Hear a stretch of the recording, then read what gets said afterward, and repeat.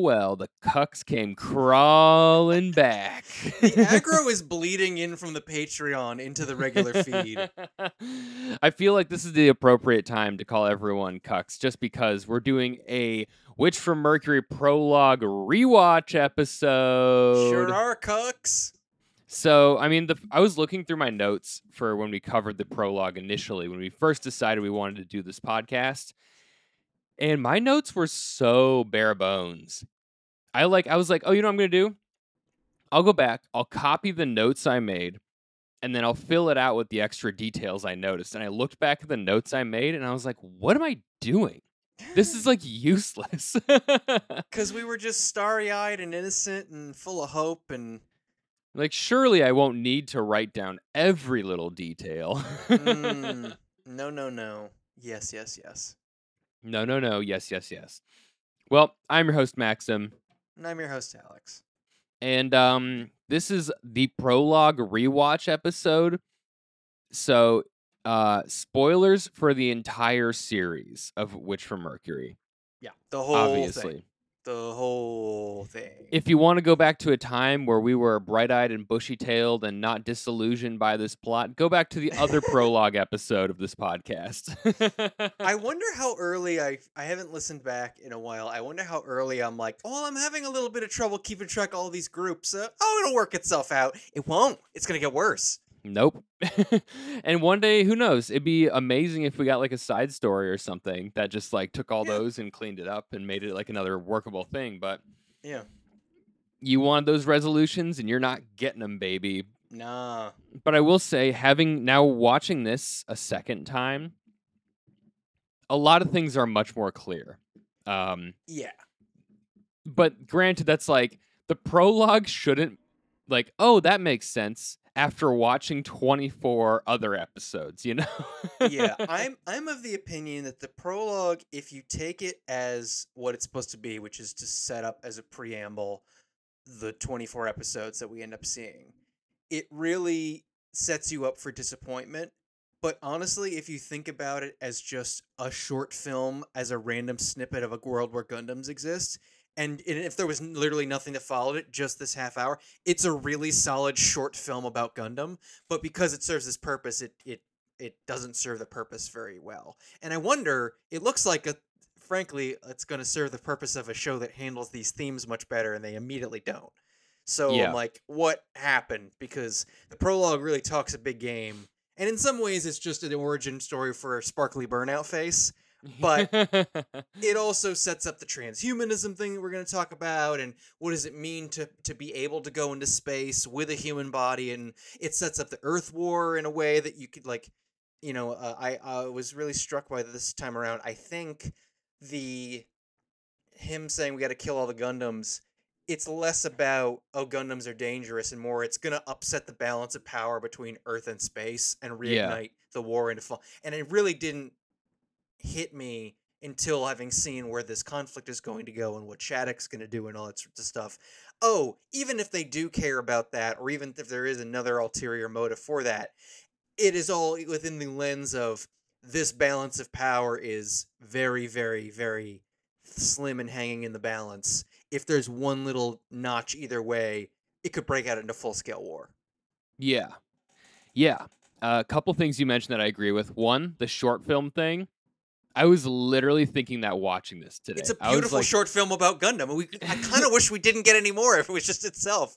I know. I was perfect. Like, this is awesome as a standalone. But if I showed someone this and they're like, "What's Gundam about?" and I'd be like, "Watch this." They'd be like, "That's amazing. Is the rest of Gundam that good?" I'd be like, "No way." Yeah, it's kind of cursed by its own quality in that it never.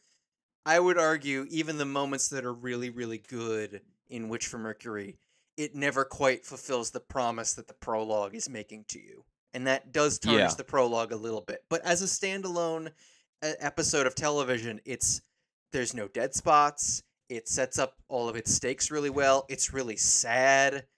It's It's text Witch from cool. Mercury's Endless Waltz. That's what it is. It absolutely is. It's Endless Waltz. Yeah, and we're gonna dig into this some more, but before we get going on that, guys, patreon.com/watchfrommercury. We set up a Discord server, and we also added a really low tier. So if you just want to come in the Discord server, talk about Gundam or other anime we're watching, or just yell about politics, hit us up. Patreon.com/watchfrommercury. Get in there, talk to us. You can also leave your listener mail in a listener mail channel. So when we announce an episode is coming up, you guys can leave your thoughts there. You won't have to write in. But if you don't want to do that, you can always write in to watchfrommercury@gmail.com. Hit us up with your thoughts, theories, whatever you want. We will only respond to listener mail if it pertains to a series that we're basically reading right then. So we're on a break from Jujutsu Kaisen because there's no episodes for a couple weeks. If you send us listener mail about Jujutsu Kaisen right now, we will save it for when the episodes start airing again. And if you send us any Witch from Mercury listener mail, consider it just gone to time. Okay, I think this is the last time we're gonna revisit it unless they drop a movie or something, which I think is unlikely. If you really want to say something to us about Witch from Mercury after this point, whisper it into a bottle and just throw it into the ocean, because it's going to be the same thing. Or it is lost to the sea, essentially. Or join the Discord server, patreon.com/watchfrommercury. That you can do. It's that or the yell it into a bottle and cast it to the ocean. Yeah, and the choice is yours. And here's the deal. If you join the Discord server, I promise you there are a bunch of like-minded cucks who also want to yell about what you want to yell about. So, and keep in mind, as we say cucks, we are the biggest cucks of all. It took everything in my power to not make our administrator roles on the server like master cucks or cuck master. And I was like, I think it's going to be too far to put it in text. That's the edge of the bit. Is it's fun to say when you write it down, it starts to feel, what are we involved in? Yeah, right. So I went with Hokage. So that's pretty. And then I also thought because there's two of us, we could be Kokages. Oh, that's fun. Yeah, I like that. Yeah, so guys, patreon.com/watchfrommercury. Get on our Discord server. You can talk to us. We can talk about anime and whatever. And watchfrommercury@gmail.com.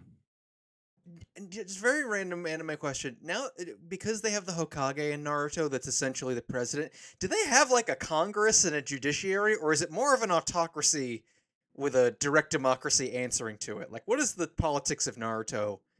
It seems like if you're the best ninja, you just get to decide what everyone does. Okay, so they basically run on dictator, but chill.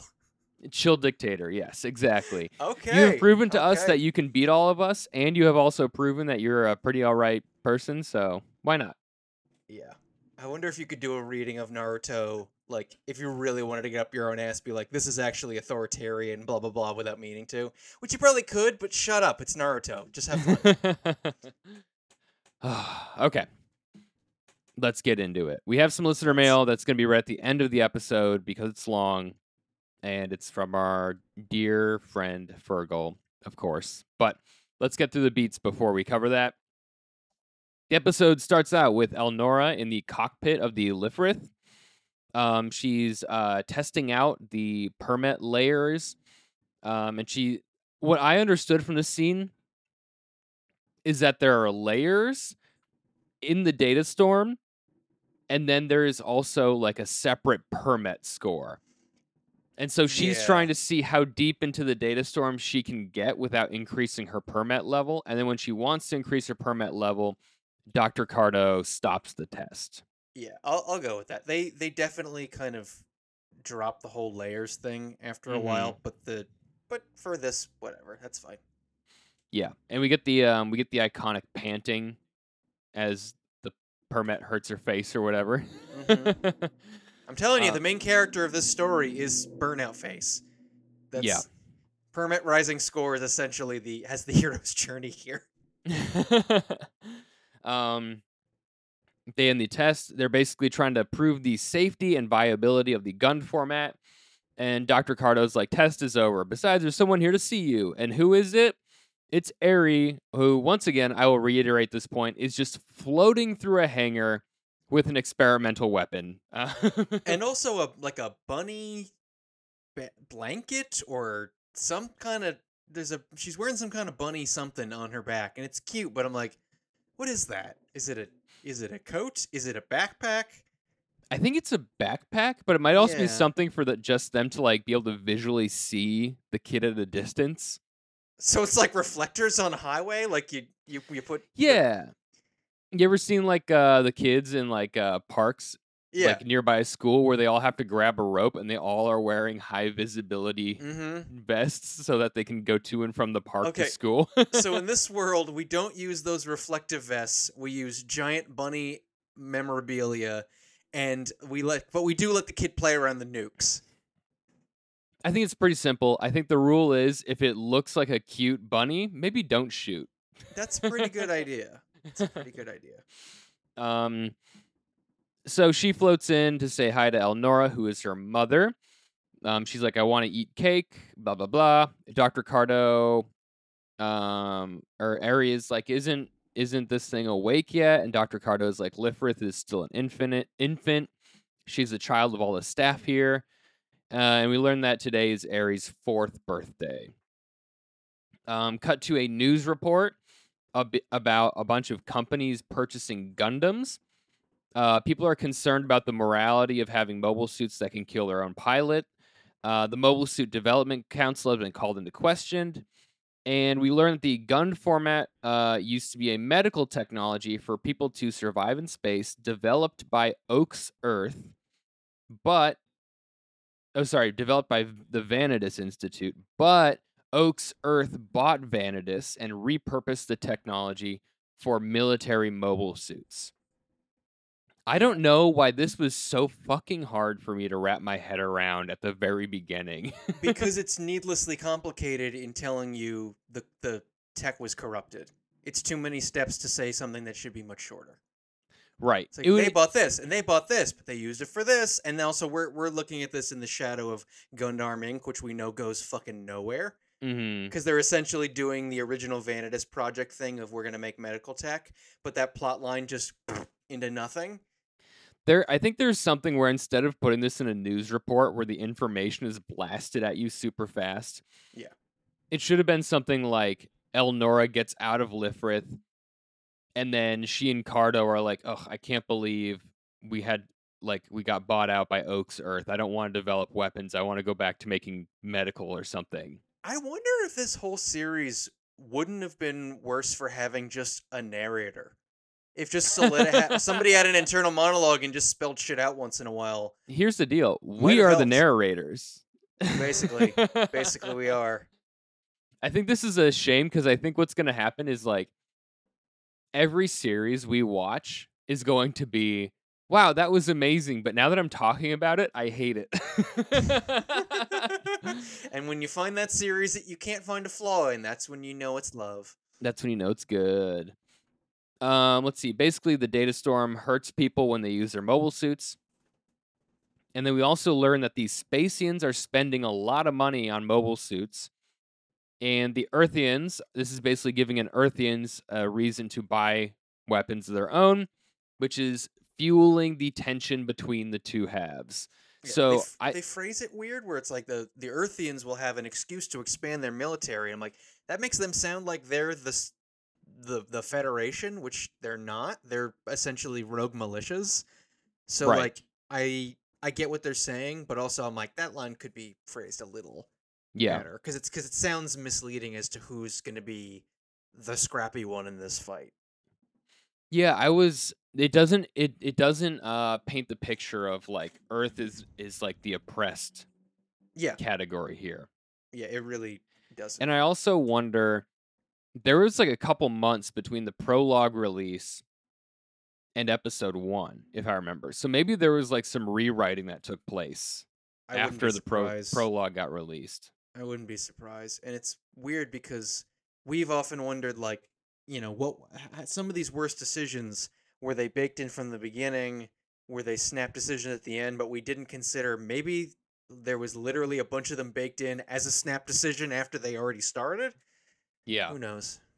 And one of those snap decisions that got completely overlooked is in the news report, or in the scene where they're explaining that the gun format used to be used as like a medical technology for people in space, and we see full cyborgs. Yeah, we go a little Blade Runner for a second. And we talked about this in the Discord, patreon.com/watch for Mercury, and as how like the transhumanism concept got completely dropped, basically. Yep. And I was excited about this in the beginning. I was like, oh, it's going to be really cool.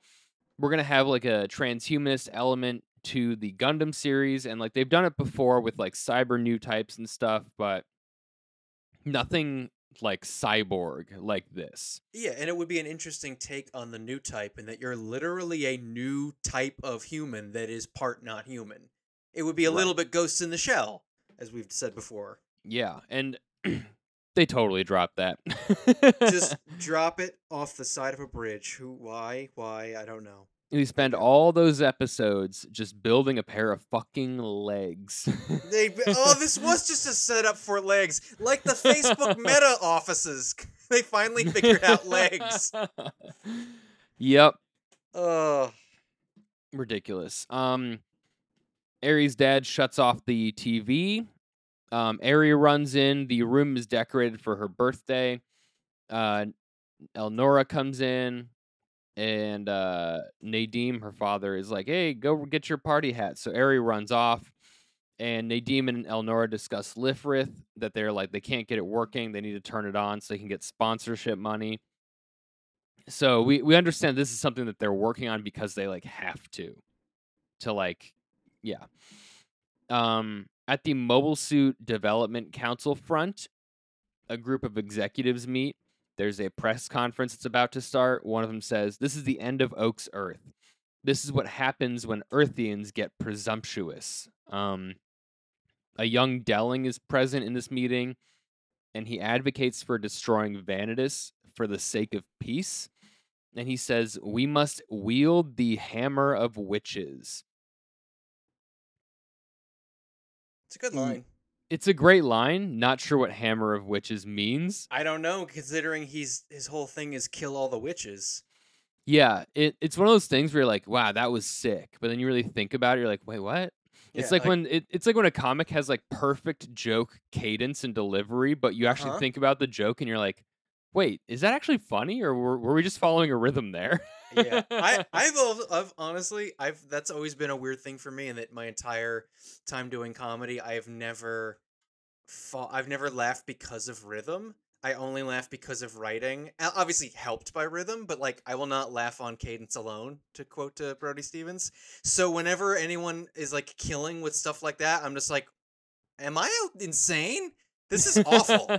It just doesn't work on me. I'm just sitting there like being mildly gaslit by the entire room without them meaning to. I laugh from cadence, but only if I'm not paying attention. If I'm like looking at my phone in the side. Okay. I have the kind of ADD that makes you hyper focus on things. So yeah, it's one of those things where it's like I can't do that. I listen it's or like, I don't. Oh, you see me in the room. You know I'm a comic. You know I'm not paying attention. But if I laugh on cadence, you'll be like, okay, he is listening. Yeah. And no, listeners, we don't listen to each other's jokes all the time. No. We haven't talked about comedy since that time we were going to the anime store. And before then, it was just anime talk for a while. Yeah. Before then. Pretty much all we talk about is anime. Dude, it's hard. I realized I'm having like a huge like creative burnout right now. And it's just because I'm so deep in a routine that I don't have external stimuli. And it's becoming like, for writing comedy, it's really tough. I'm like, I don't have enough variety going on because I'm so in my like week by week routine, you know? Yeah. Counterpoint. I'm in a routine and I'm happy. And that kind of ended up being more valuable to me than like, I need new things to talk about. I'm just like, oh, I just kind of exercise and eat right and watch anime and spend time with family. Oh, this is good. Yeah, I like this. Yeah, I'm trying to iron out the folds in my brain, but try to keep a couple of the folds so I can, I don't know, Hide snacks in them. hide snacks in them. I don't know where I'm going with this either. Back to anime. Back to anime. Back at Vanidus, they're about to eat Elnora's cake. Or sorry, Aries' cake, and Aerie goes, cake goo, cake goo, cake goo. It really makes you want consider it, having been on a diet for the last few months. Oh, I want that cake. Dude, I got my Invisalign in, so like Yeah. anytime I want to take him out, that meal has to be good enough that's worth me taking my Invisalign out, brushing my teeth, and then putting them back in. So like Oh, you gotta weigh the pros and cons. pros and cons, dude. It's frustrating. Yeah. But I will say my teeth I brush twice a day. Now with the Invisalign, I'm brushing like 4 times a day. And I have never felt so clean in my mouth. Yeah. And, you know, you like kids, listen to your parents when they say floss. You will feel much better. Yeah. You just will. I know you're gonna fight it because you don't wanna, but you'll be like, oh, I'm into this. Yeah, one thing that I'm appreciating is like the extra gum strength. When you brush along your Yes. gum line a lot, Yeah. then it's like your mouth like toughens up so fast. And it's like, damn. Yeah, it's Anyway. like I use a gum stimulator every morning, and now like my gums stopped being a little bit kind of swollen, like they're like hard, and I can see through them in my teeth. I'm like, yeah, I'm so fucking clean. I got visuals on this shit. I want to say right now, this is really out of character for like an anime podcast because we're talking about like fitness and hygiene and like being creative and clean. Okay, titties, titties, cat girls. Yeah, right. Nyan nyan. Okay, so they're about to cut the cake, and then Elnora's Gundam fails. Aerie is like, Mom, your arm, blah, blah, blah. And then Elnora goes into a thing where she explains that Dr. Cardo is her teacher and also the person who saved her life. We see a photo of them from the past where Elnora has 2 like cybernetic arms. Aerie calls Dr. Cardo Granny. One thing that is weird about this again is like she pulls off her arm and she like switches a battery or something in it. Yeah. Never touched again. Nothing like that ever again. We really got to acknowledge the fact that this episode may have the most unfired Chekhov's Gundams per minute, just because it's where it all comes from. How many things did they set up in this thing that go nowhere? Maybe they didn't mean to set something up with the arm, but they did, and they didn't do anything with it. And they definitely fucked up the transhumanism thing, and they definitely fucked up the. I'll get to some points later of what ends up being completely unnecessary in the story, based on what we're shown here, what they could have done, but in time. Nadim gets a call from HQ. He goes outside to take the call. The Mobile Suit Development Council is about to hold their meeting, and they're like, Delling, he's behind everything. A transport ship approaches the Vanidus front. Elsewhere in a hangar, a pilot named Wendy complains about the Spacian tariffs. Back in the room, Aerie ran off to Lifrith. She goes to the hangar. She yells at Lifrith, just wake up already. Daddy and Mommy, everyone only cares about you. It's supposed to be my birthday today. And my note is like, this scene where she yells at Lifrith, like, everyone only cares about you. It's supposed to be my birthday today.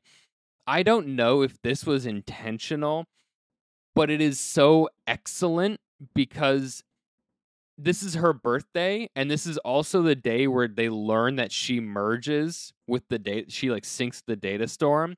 So if anything, this is her birth into Ariel, and then everyone cares about her all the time because she is Ariel. Yeah. The jealousy kind of morphs it becomes irrelevant because she essentially becomes Ariel. Mm-hmm. It is her body. And I don't know if it's supposed to be like that, or if it just worked out that way, or if it was an intentional foreshadow, amazing. If not, fine. Um, the cockpit opens up and Dr. Cardo's inside. She talks with Aerie about Lifrith and Gund and humanity's future. Then she brings Aerie into the cockpit and makes her turn Lifrith on with her hand. Aerie talks to Lifrith and is like, "Hello, it's my birthday, blah, blah, blah, blah, blah." Cardo gets a call that the press conference is beginning, and she leaves Aerie in the Lifrith cockpit. Insane. So much worse than like leaving the kid alone in a car. You've left them in a ship holding a nuke. Yeah. Like, I was gonna say tank, but it's worse than tank. It's way worse than tank. So much worse than tank that can fly and alter the course of medical technology and a teetering war. Mm-hmm. Crazy. At the Mobile Suit Development Council, Delling orders a Dominicus ship to raid the Vanadis headquarters without council approval. He's like, "I'll just take the blame for all of it." And I was like, this is why this man is the billionaire at the end of all this, because he has no regard for any of the systems in place. He's like, just do it. Yep. I'll take the blame, whatever. Yep, the best lead. I'm not saying the best leaders, but the most effective leaders that do horrifying stuff are essentially gamblers. They go, yeah, all right, fucking stop me. You will or you won't. I'm betting that you won't stop me, and it'll work. And then you'll. We all know what I did was fucked up, but what are you gonna do? It's already done. Exactly. If you can't, So, the press release begins, and first we have Sarius Zanelli speaking, who looks very young here. He says the council has decided to freeze development of all Gundam-type mobile suits. In addition, we will forcibly seize Oak's Earth, the company that developed them, under the authority provided by business administrative laws. Back at Vanadis, the staff are watching the press conference. Cardo comes in and is like, "Are any ships approaching?" And they're like, "Yeah, just the transport ship." And she's like, "Stop it. Tell them to stop it." The ship enters the port, and it's filled with soldiers. And they start blasting. They start shooting everybody. Sarius continues with his speech. And to maintain order and ethics in the development of mobile suits, we will establish an auditing organization named Cathedra. Delling Rembrandt is their new representative. Dominicus soldiers and mobile suits raid Vanadis in the front. Nadim can't find Elnora or Aerie. Oak's Earth, they launch a bunch of Gundams in retaliation, and they engage the Dominicus mobile suits, and they kick their ass. They're way better because they're Gundams. And at this point, I also have marked the sound design in the prologue is way better than the rest of the series. Like, yeah. in the series, I mean, we still have some of the great sounds, like the beams hitting shields and stuff, and some of the beams being fired. But in this, it felt like so much more colorful and present. And when someone launches an attack, it's like deep and bassy and really vibrant. I wonder if they either had more money to play with for the prologue or just more time. Because it's like they say, like, for every great band, you have your whole life to write your first album. You have a year to write your second album. Yeah. So it's like that's what causes sophomore slumps, is because you have to put something out. You don't have years and years to just sit on it and work. So I wonder, like, is it so much better because they just weren't under the burden of a ticking clock? Or is it just better because it's better? Like, I think it's because they're not under a ticking clock. I think what they wanted to do is they're like, we need to make a prologue that's badass that promotes this series, right? So what they probably did is went nuts on it. And then when they were making the regular series, I'm guessing they just took the best sounds that they liked, and they were like, every time this happens, we use this one. You know? okay, There probably so wasn't like a yeah. And just hearing the pow, pow, pow. Yeah. So cool. And also, we understand that, like, the animators are overworked and whatnot. We're not saying, like, oh, they couldn't have done better. Like, we get it. This was the best they could do. We get it. Exactly. I wish another note is I wish we saw more of the like prototype Gundams. Like, we see Yeah. them here, and then the one episode where Prospera is on Earth and, like, blows up the hangar full of them, but we don't see them often. And I really love their, like, missile launchers that are just, like, a row of, like, 10 missiles. I think it's, like, super cool. Yeah. So the Gundams are fighting the mobile suits, and then the Dominicus ship launches the Beguire Bow, which is piloted by none other than Captain Avery Kananji, as you may remember him. They dared me not to, essentially, because they made him look so much different. And the same thing with Dowling, as we went, oh, that's the same guy. Oh, okay. They should have just taken the same designs and made them look like have more gray hair or something, like a Sarius or whatever. Because Yeah. they chose to make Avery morbidly obese, and that was why. It just is an excuse to make fat jokes, I guess, which is mean. But it's just like, okay, I saw him for 2 seconds, obscured by, the bubble of the cockpit. Now you're showing me again. I'm not gonna have a oh shit moment. I can't. It looks like a different guy. I could barely see the guy before. I'm not remembering these names. Like, that was one thing that got me about this particular one is he's in the Gundam in his normal suit. So all you see is that triangle of his face behind the visor, yeah. and we hear his name. And those are the only two details we have. So when he reappears later, it's like, wait, who is he? Like, yeah. You could argue he has the same emo hair, but it is a tenuous argument at best. Give him a fucking scar or something. Yeah. I was also hoping for a Alcott appearance. I was hoping that he would be cool. somewhere that I missed. Yeah, especially because he was he's matters for Earth. It's like if we saw him, if we maybe caught a glimpse of what was on Earth or something, that might have been so cool. So Delling begins his speech. He says, "Throughout my years of experience on countless battlefields, I've come to one conclusion. Weapons should only exist to kill people. There should be no excuses for this. Once someone holds in their hand a tool meant purely for killing, they have to bear the sin that comes with it. But the mobile suits of Vanidus and Oak's Earth are different. Not only do they take the lives of their opponents, but their operators as well. This is not a tool, it is a curse. The punishment for taking a life should be imposed on us by humans and not machines. People must kill or be killed by people. I believe that's the minimum courtesy in the foolish act of war." Thanks, Trace Kushranada. It's the same fucking speech, essentially. Damn. This one, like, the first time I watched it, I was like, that's kind of cool. But then now I'm like, good speech. I'm like, I guess I don't really, I kind of get it, but it's kind of weird because he's like, we should kill people, but they shouldn't die while killing people.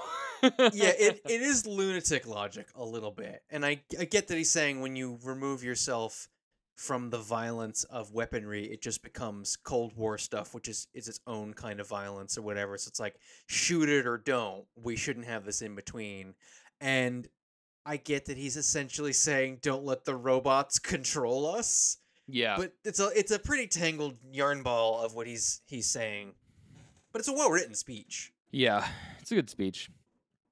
We see Captain Avery use the antidote to kill the pilot we met as Wendy in her Gundam. And the antidote is what, of course, the Grassley students used against Soletta in their duel, which is the bubble that disables the Permet score. Oh, I didn't even notice that. So yeah, it uses it to kill Wendy.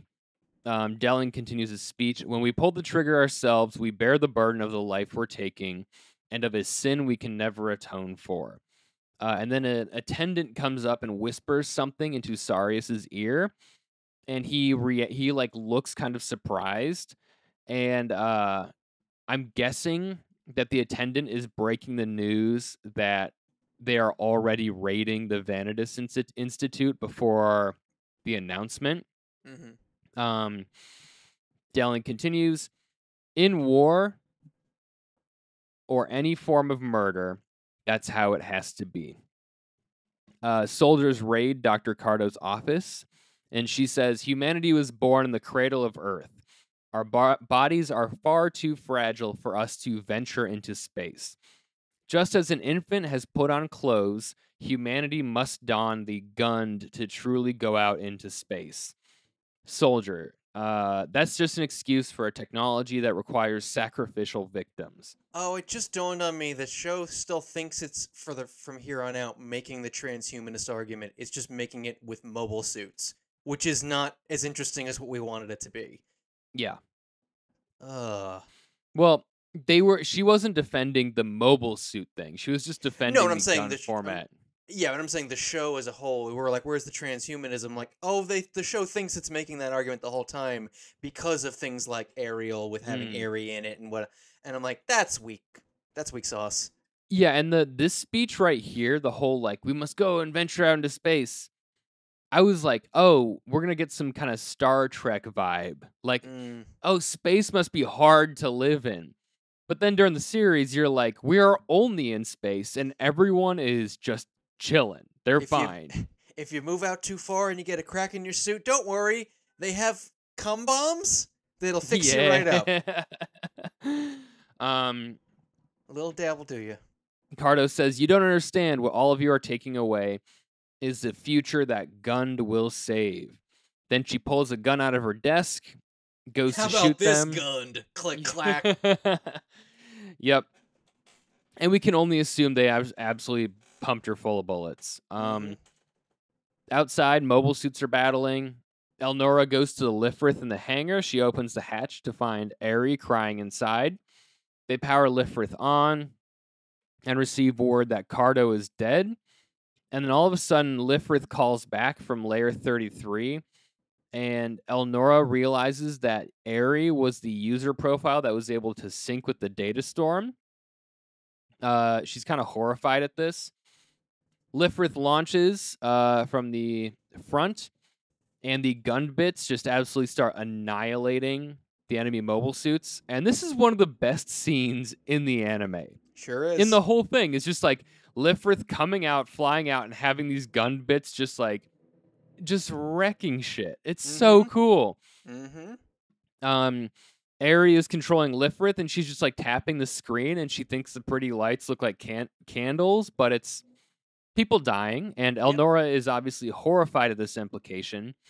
The Beguire bow charges Lifrith, and they collide and wrestle. It uses the antidote to disable the permit, but right at the last moment, Nadim intercepts it and gets the Beguire and basically tackles the Beguire bow away from Lifrith. Nadim tells Elnora to run. The Dominicus ship is closing in. Elnora flees with Eri in the cockpit. Nadim goes permit score 4. And then he remembers it's Eri's birthday, and he begins singing happy birthday to Eri as he sacrifices himself to save her. Eri, over the intercoms, hears him singing, and she just sings along. And the episode closes with Delling finishes speech, and he says, "And our cathedra shall deny all Gundams." And this, when I watched this, I was like, this is so emotionally heavy. We did not get almost anything of this caliber throughout the whole series, except for maybe Elon's death. Yep. Crazy. And we all know how well that turned out as a storyline. Yeah, I have some thoughts about this. One is, I love that this is essentially an origin story for a villain, because it's setting up why Elnora becomes Prospera. I do wish they had maybe put in a little bit something where you see she's not perfect, because she just reads as nice lady the whole time, so her change later doesn't make a crazy amount of sense to me. But I'm willing to go with it, and I do like that that it's centered on her, and you feel so bad for her and Eri, and then knowing what's going to happen later. And I also a couple more thoughts. One, I realized I probably already said one. Next, we never see Mercury the entire series. Yeah. So I think if it had been just some undisclosed part of space, that would have done the same job without making me want to see another planet.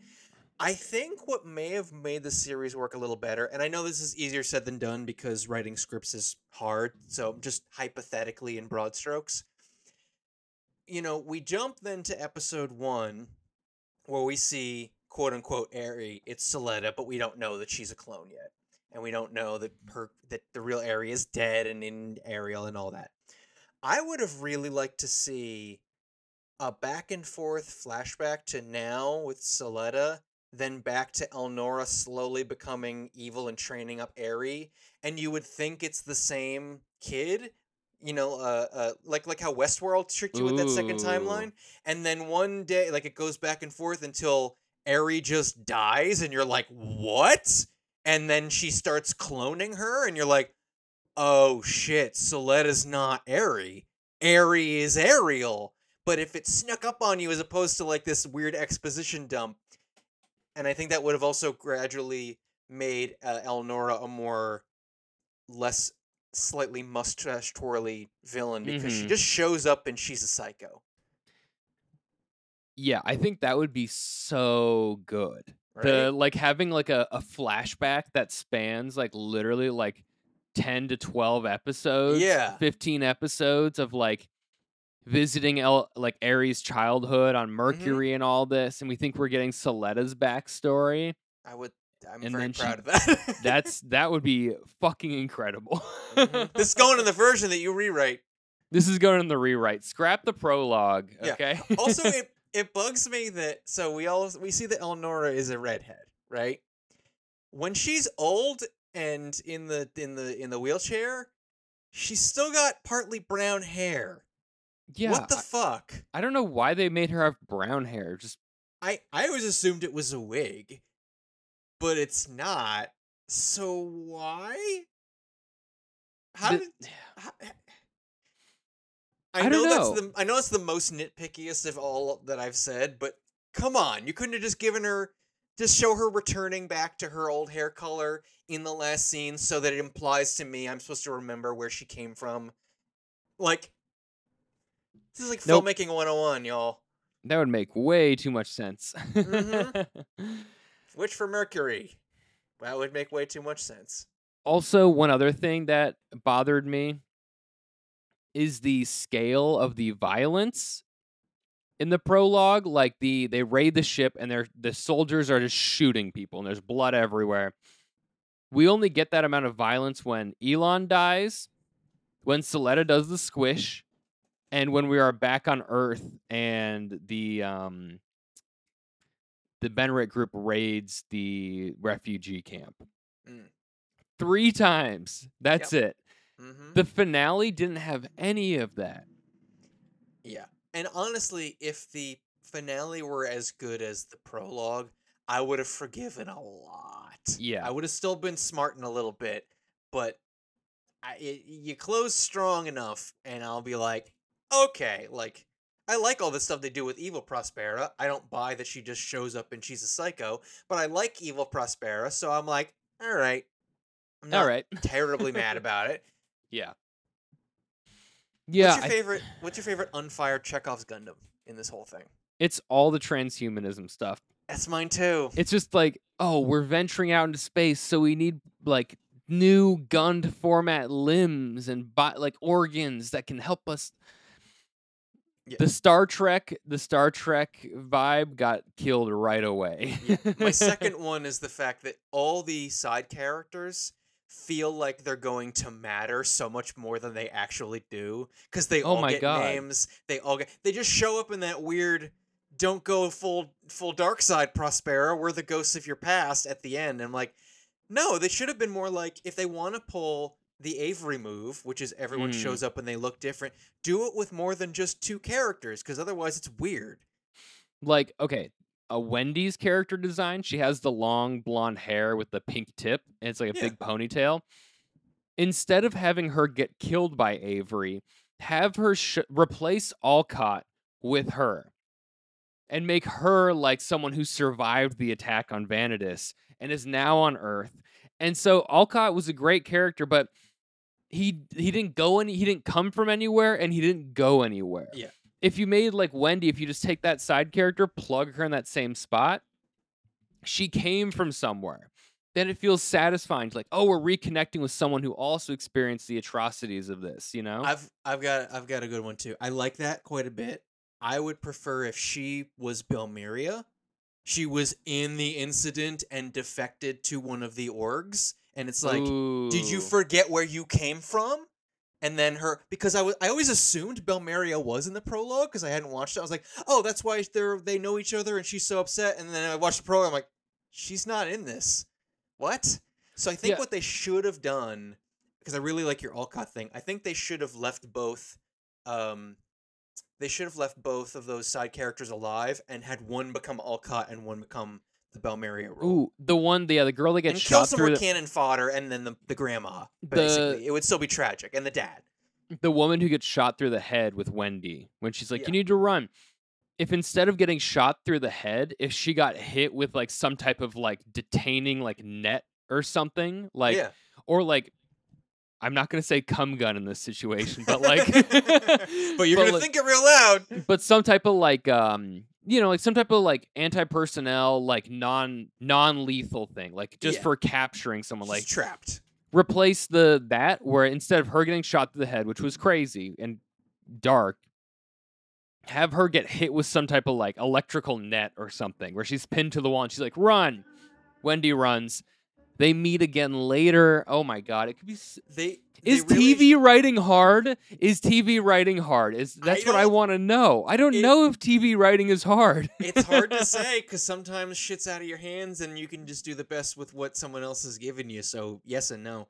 But I mean, I think if they wanted to, this is a prologue that really could have used doing some just really basic literary devices of you meet everyone you're going to need to know matters later. Everything here is set up for what you will know later. The problem is they gave you a really good episode of television and then just did other stuff, so it feels very and then, as we like to say. They should have had, the dad should have died, Prospera should have lived with Aerie, the old woman should have died, and they should have had two characters. One becomes Alcott because it's a major factor in Earth. The other one becomes part of the, which is the one with Elon, the face swapping organization. Oh. So that represents being PL, a part PL. So that represents being complicit in space. All of the seeds of the bigger conflict should have little allegories in characters in this microcosm. It should represent the whole of what we're about to see, and it sets up some stuff better than I remembered it. What we're about to see, like it's really subtly seeds in the conflict between Earth and space. But I wouldn't say it does a particularly good job of it either, because it makes it sound like classic Gundam Earth is being aggro. Yeah. But it's So I think they should have. It wouldn't have hurt them to do a little more, for lack of a better term, like simple clunky writing. To just give you something to hold on to later.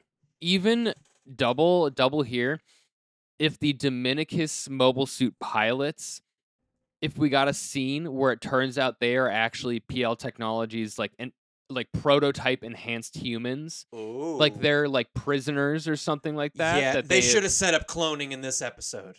Yeah, something with the At cloning, least a little, or with the face swapping, something like that. Like, it didn't need to be a lot, but you're right. There could have been like little seeds sprinkled through here. Because we get, and we don't have that hard to understand. It's not that hard to understand sparkly burnout face, and they really set up what goes into that, and then we keep getting explanations of what it looks like. Sorry, I cut you off. You were about to say.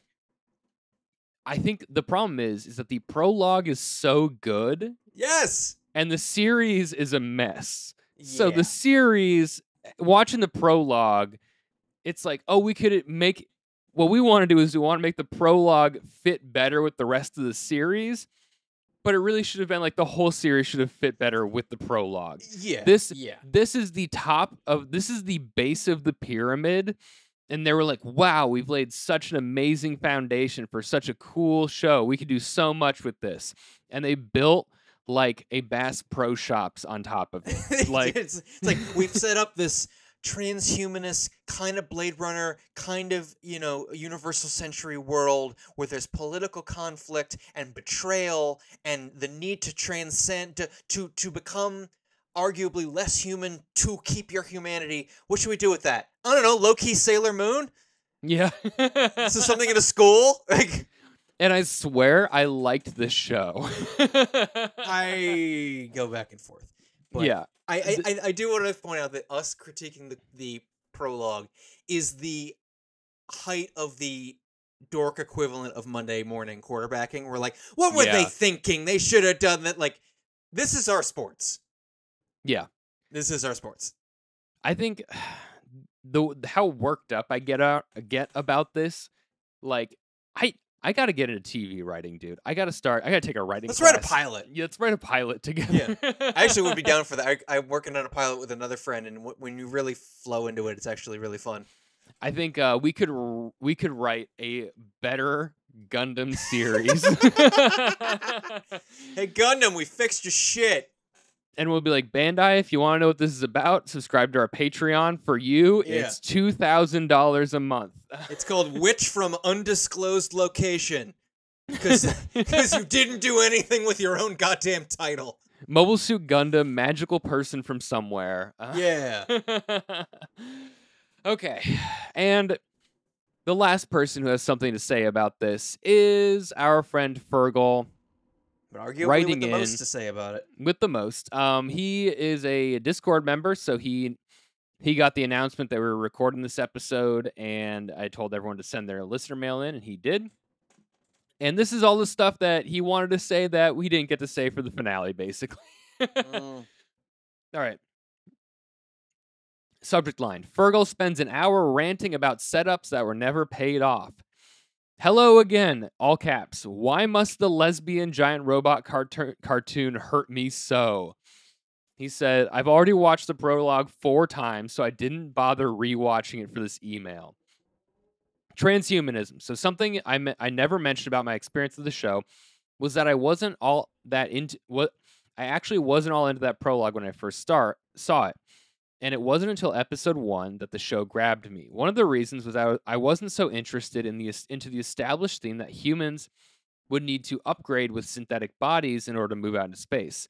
I've seen and read Ghost in the Shell, and I didn't feel the need to see it in Gundam. But the fact is, the prologue did everything narratively to establish that the premise of this show was that the gun format was the future of humanity, but the old men in charge of everything wanted to stop it because it would give power to the weak they were controlling. So the fact this is completely dropped is so bizarre that it feels like someone else wrote the prologue and then left the show. Yeah, I hadn't thought about transhumanism as populism, but that would actually be really interesting. Yeah, I totally agree there. Gundam Inc. was seemingly just making regular prosthetics for people who had lost body parts, which had clearly already existed. Hence Prospera's arm.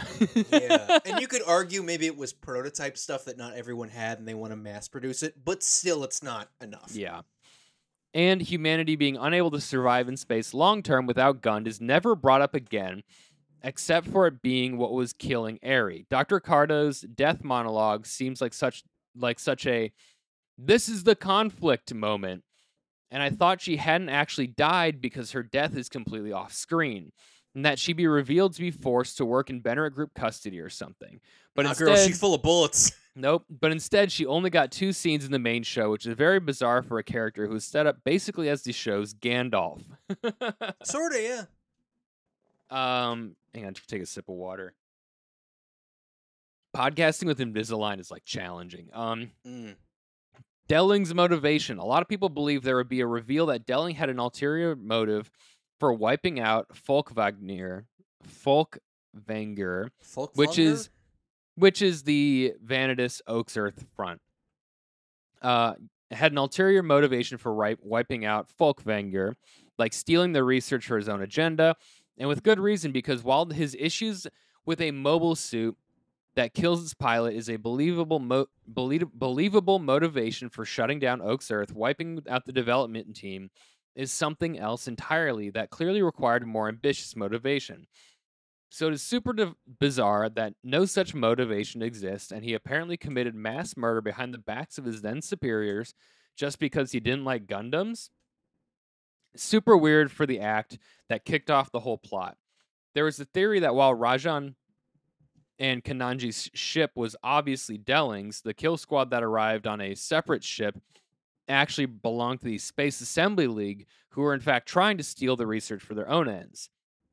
While that would tie into them being behind the government, behind the development of more Lifris, it's such a bombshell that if it was the intention, they surely would have revealed it in the actual show. We don't get Delling's motives basically at all, I feel like. Yeah, He's plot furniture for so long. Yeah, he says it in the prologue, and then the rest of what he does seems to be just bad father make money. Yeah, father bad making money. And then he sways so easily about the Gundam issue when it's brought up. Yeah, and like we can't stress enough how little he is used in season 2. So little. Okay. The Lifrith AI. Lifrith seems to have some kind of developing AI which Cardo and Eri communicate with and describes her as a growing child. This never comes back since, of course, Eri becomes the mindset inside the Gundam. So I guess it was just a red herring as to what the intelligence inside Ariel was. But what's still weird about it is that Eri is communicating with Lifrith is implied to be how she breaks through Layer 33. However, later in the show, Eri is described as just having a genetic resistance to data storms that Soletta inherited. I really wish they had stuck with the idea that the data storm was something you had to mentally navigate through and not a genetic thing, because that's pretty lazy writing that comes with uncomfortable Randian implications. Oh, those are my worst kind of implications. What does that mean? Like Ayn Rand. Oh, okay. Yep. It's like, who's this Randy guy? Macho Man Randy Savage implications. Famous fascist Randy. You may recall that one of the theories behind Soletta's origin was that she was the AI that Lifrith was developing. Though what I didn't mention was that another theory that often tied into this was that Soletta was a robot, which came from her being shown multiple times as being notably strong, particularly after the school shooting where she lifts a piece of rubble that's as big as her, something the animators weren't clearly thinking about. I can't help but wonder if it would have been more narratively satisfying for her to have been a gunned android with the Lifrith AI, although that would come with the potential plot hole of how Soletta grew up would have to be addressed. Her being a robot or an android would be wild. It would be wild. It would also kind of be a backdoor into the kind of scratching that transhumanism itch we wanted. Because if we had to reckon with the fact that Ariel has the quote-unquote soul of a person, you know how I feel about that, but, for character purposes, and that Soletta had the quote-unquote soul of the AI before, like, if that she was a computer with a human body, and that would be, I don't know if it would be narratively interesting, but, like, that would be like, oh, okay, we're blurring the line of what is a person here in a way that we seem to both have wanted and been denied. Yeah, and also, like, the Lifrith AI, like, Lifrith is communicating with Eri. There's something alive in there, and then Eri becomes Ariel, and we never talk about it again. They just wipe it, I guess, for Eri. So it's like, we have the android thing, we have the cyborg thing, we have cloning, we have face swapping. We almost have too many plot potential things here. I forget if I brought this up before. My friend Jay Schmidt, who was my co-host on Broadway Baby, has a theory he likes to call the face-off boat chase theory, which is you can accept some ridiculous shit. These two men have swapped faces, and they now have each other's voices and whatnot. But the second the climax is a boat chase, you're like, it's too much. This is all stupid now. Yeah, I think you get to pick one. And I think the clone thing and the face swap thing, that one is what hit us so hard. Yes. if Elon 4 was not a poor Earth child and they were just cloning Elon actual to Mm-hmm. be disposable and to protect real Elon, Yeah. I'm totally on board with this. But when you were like, Soletta could be a poor Earthian child, and it was a clone? Yeah, I would much rather it be poor Earthian kids because I think that ties into the greater thing. But if you're gonna give me clones, be consistent with the clones, because then I won't be mad there are clones. Sci-fi and fantasy are all about jumping the shark. But Shonen I jumping think the shark, if you will. shonen jumping the shark, if you will. I think you can only jump the shark in like one or two directions.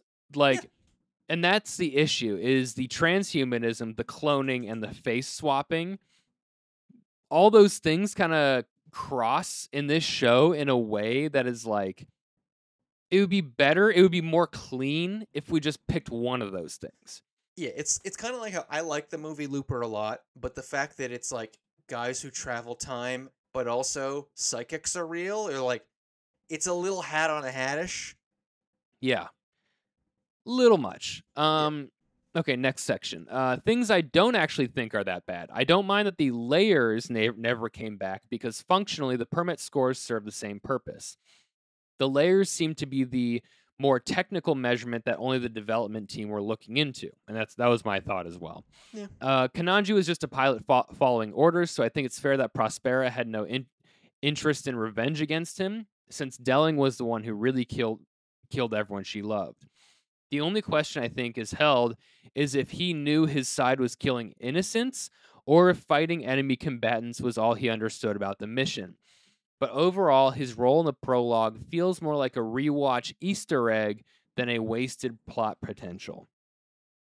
Yeah, I think it is a rewatch Easter egg because all it is his face and his name. None of his other character comes in. And even in the main series, his character is very bland. Yeah, he He's doesn't kind have of an arc. there. No arc. We don't really even have like, what does he believe in? What does he stand for? He's just there and he does his job. Yeah. He's And he's not an NPC, but he's a little bit more than plot furniture. Like a little bit. yeah, but just a not hair. much. Just a hair. So last section here, final thoughts. Both the He's a prologue, plot spinning ottoman. It has some movement, but not a whole lot. It's a plot lazy Susan. Yeah. Final thoughts. Both the prologue and episode 15, the Guel episode on Earth, are really weird because they feel like they're from a different, more universal Century or 00-esque show. And I mentioned on the Discord how I think the Guel episode could have paid off better. A general issue I keep encountering with original anime is that they feel like they were produced off unrefined scripts that expect the audience to fill in blanks for things that just aren't delved into. Like they're based off source material that doesn't exist. An example that always comes to mind is 2016's Izetta the Last Witch, another show about a socially awkward red-haired witch in love with a light-haired princess who uses a giant rifle as a broomstick and gets crippled at the end as she overtaxes her ability, which is a strange coincidence. Halfway through the show, the ambassador of their world's equivalent to America writes to his government that the titular witch is too great of a threat and may need to be destroyed, only for this to never come up again for the rest of the show except for his suspicions of her being briefly brought up in the finale. I've been wondering if this is just a cultural difference with Japanese storytelling, but it's really not much of a thing in manga. So I have to wonder if these shows are just operating under really harsh schedules that leave little time for writing refinement.